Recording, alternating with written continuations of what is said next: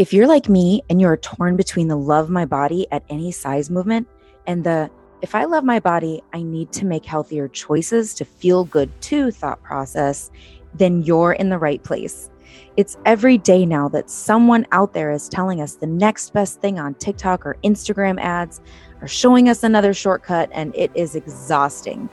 How about we heal our relationship with our bodies, exercise and food, and give ourselves grace along the way? Let's do this together and celebrate the small stuff. Welcome to A Healthy Dose with Sadie Tolbert.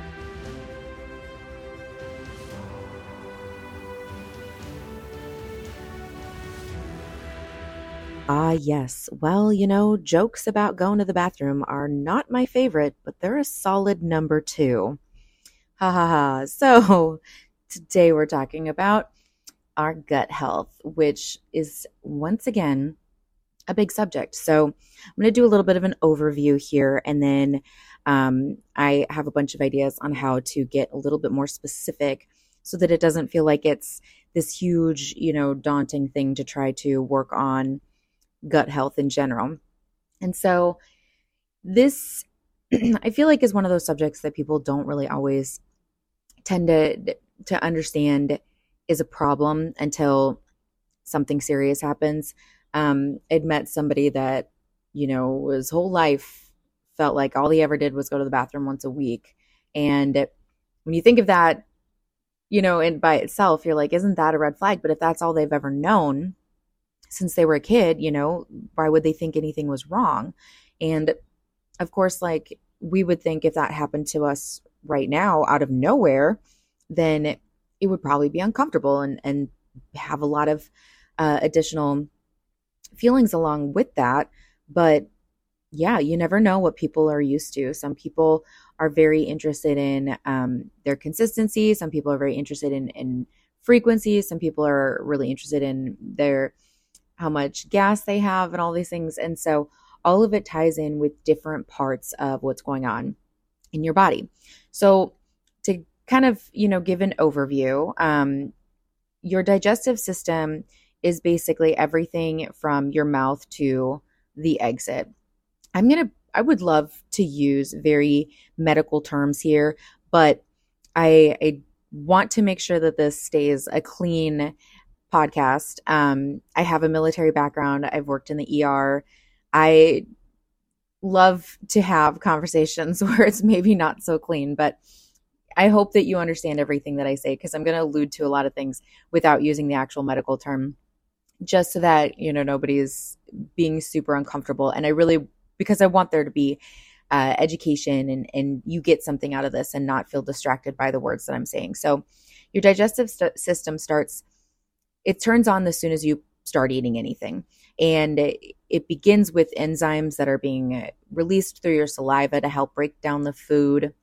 And so that's where, people can start having problems is, are you producing the enzymes? Do you have saliva? Are you hydrated enough? Are you chewing properly? A lot of us just inhale our food because we get hungry, and they're not actually chewing everything to a small enough size that our bodies can actually pull out those nutrients. So if you've ever juiced or put anything into a smoothie, really like pulverizes everything and it really gets that nutrients down. So you have a much higher chance of absorbing things like that than if you are eating something really fast and just kind of, chew, swallow.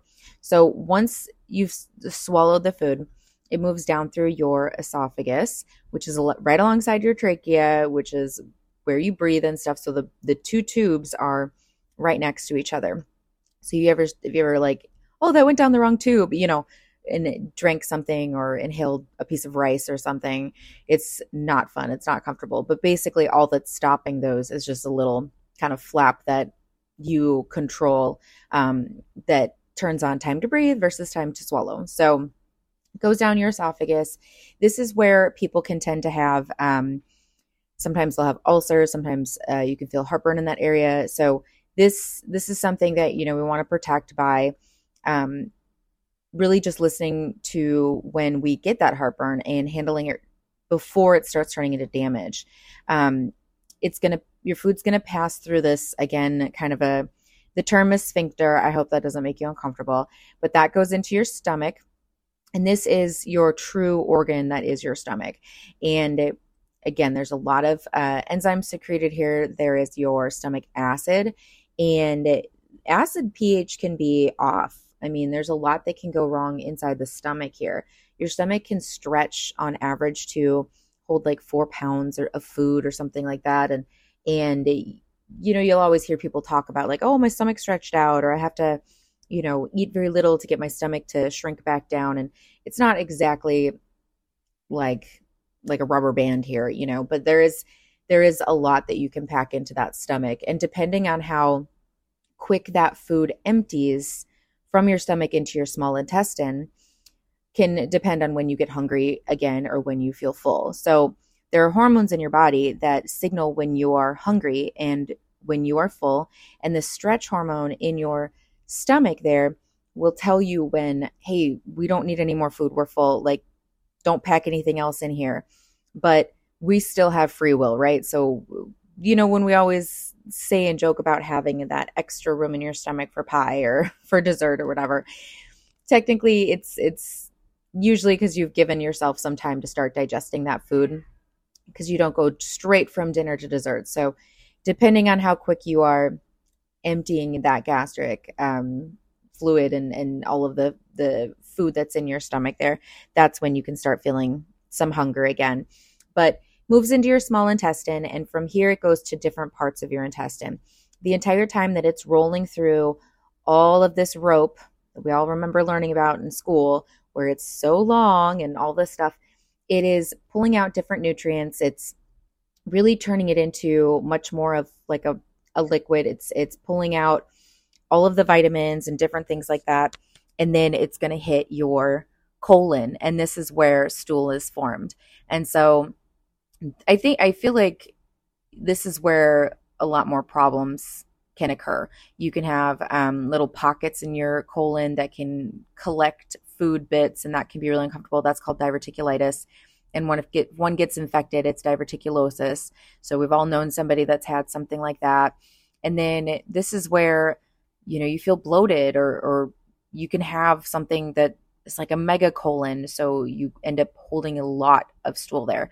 And so it can really be uncomfortable. And this is where all of the liquid is pulled out and it's formed into a solid.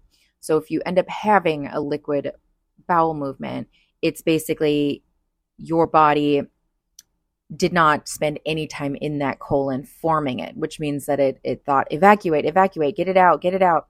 And so it did not end up forming. Now, if you end up having a really, really hard stool, then you're not drinking enough water. And so it can sit there for a long time. It can feel like you have rocks in your stomach. It can be really uncomfortable. You can have constipation, things like that. And just as a quick definition of constipation, it's not that you didn't go today.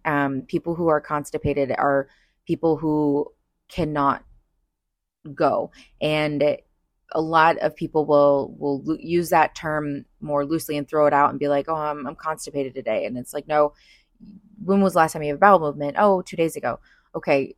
Do you have the urge? Like, there's multiple follow-on questions to find out if it's actual constipation or if it's just, I don't go on a regular basis because your body's not trained and figured out how to tell you when it needs to go. And so basically the key to have this good BM in your colon area is to make sure that you are drinking enough water and having enough fiber, because fiber is what helps to firm it up. And so if you're having softer but not liquid, then you need more fiber. And so it's this intense balance that we all need to focus on. And it takes work. It takes time. If you're noticing something, you can change things up. And fiber basically feeds that good bacteria that lives in your colon. It's called normal flora. It's supposed to be there. And the way that I like to talk about this aspect of your colon is it's this big, beautiful garden, and there's tons of wildlife there. There's tons of different flowers and trees and bushes and grass and all these different like structures, and it's this gorgeous garden. And if you eat something that your body doesn't agree with, it takes fire and it will blow out a big section of this garden. And now you have to rebuild it. And so if you have spicy food, sometimes that might do it for you. And not everybody. Sometimes, Mexican are really like dairy or different things like that. Whatever your body deems as this is fire, it's ruining, this beautiful garden. There are ways to like combat that and digestive enzymes and like different things that you can take. But really, ultimately, it's rebuilding that back and keeping it tended very well and following along. And I mean, I'm a big advocate for having a journal. So if you're somebody that's like, I can't seem to get a handle on what's going on, just take notes every day and recognize what works, what doesn't work. There's a lot of gut supplements out there. There's a lot of things that help with digestive support, things like that. A couple of the very generic plain things that I like to tell people about is having aloe vera and drink that like first thing in the morning.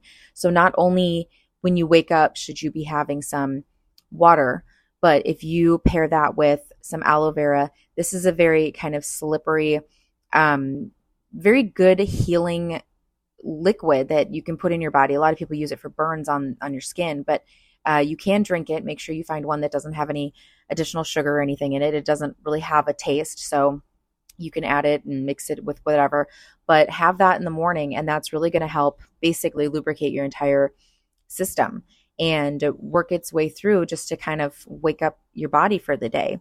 And then I always recommend that people are watching how much fiber they put into their body every day. So women should have between 20 and 30 grams and men should have up to 40. On average, I think I read somewhere like the average American has like 16 a day or something like that. So we definitely get less than what we think. And if you're not sure what has fiber in it, just start looking at the back of a nutrition label or do a quick Google. There's tons of different images out there that say like 6 things you didn't know had fiber in it. And of course, fruits and vegetables, healthy grains, things like that. But just take a couple of days where you just count fiber only. You don't have to count anything else. Just look at how much fiber you're getting in that day and really just see, what changes if you add a little bit more in or if you add a little bit less in.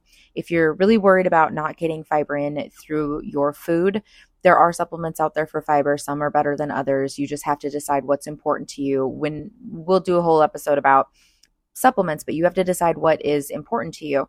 And then, of course, give it a try and see what works. So it's always hard when you buy, a canister or a bottle of any sort of supplement, because once you've committed to it, you kind of have to go through the whole thing, even if you don't like it. So anyway, that is kind of a big overview about, just gut health in general. I'm going to break this down into different pieces, but I hope that it kind of helps you understand a little bit more about what's going on when you start to consume food and how your body is breaking it down and where you might have some issues. So if you're struggling with heartburn right now, or if you're struggling with, different consistencies in your bowel movements, or if you are, just having a hard time, this is something that can be corrected. Sometimes it takes a little bit of time, but don't, give up or don't run out and buy everything that there is for gut health on the store at GNC. Like sit down with somebody like me or somebody that you trust that knows a lot of information about, gut and gut support, and come up with a plan. So hope you guys have a fantastic day. And, I can make another joke here, but I think I'm just going to leave it up to your imagination. So talk to you later. Thank you so much for listening to today's episode. If you haven't yet, please subscribe for more and leave a review. If you got something great out of today, please share with your family and friends. And as always, please remember to consult with your primary care provider if you have any questions or concerns. This podcast is meant to be educational and based off of my experience. Have a great day. You are unique and amazing and beautiful.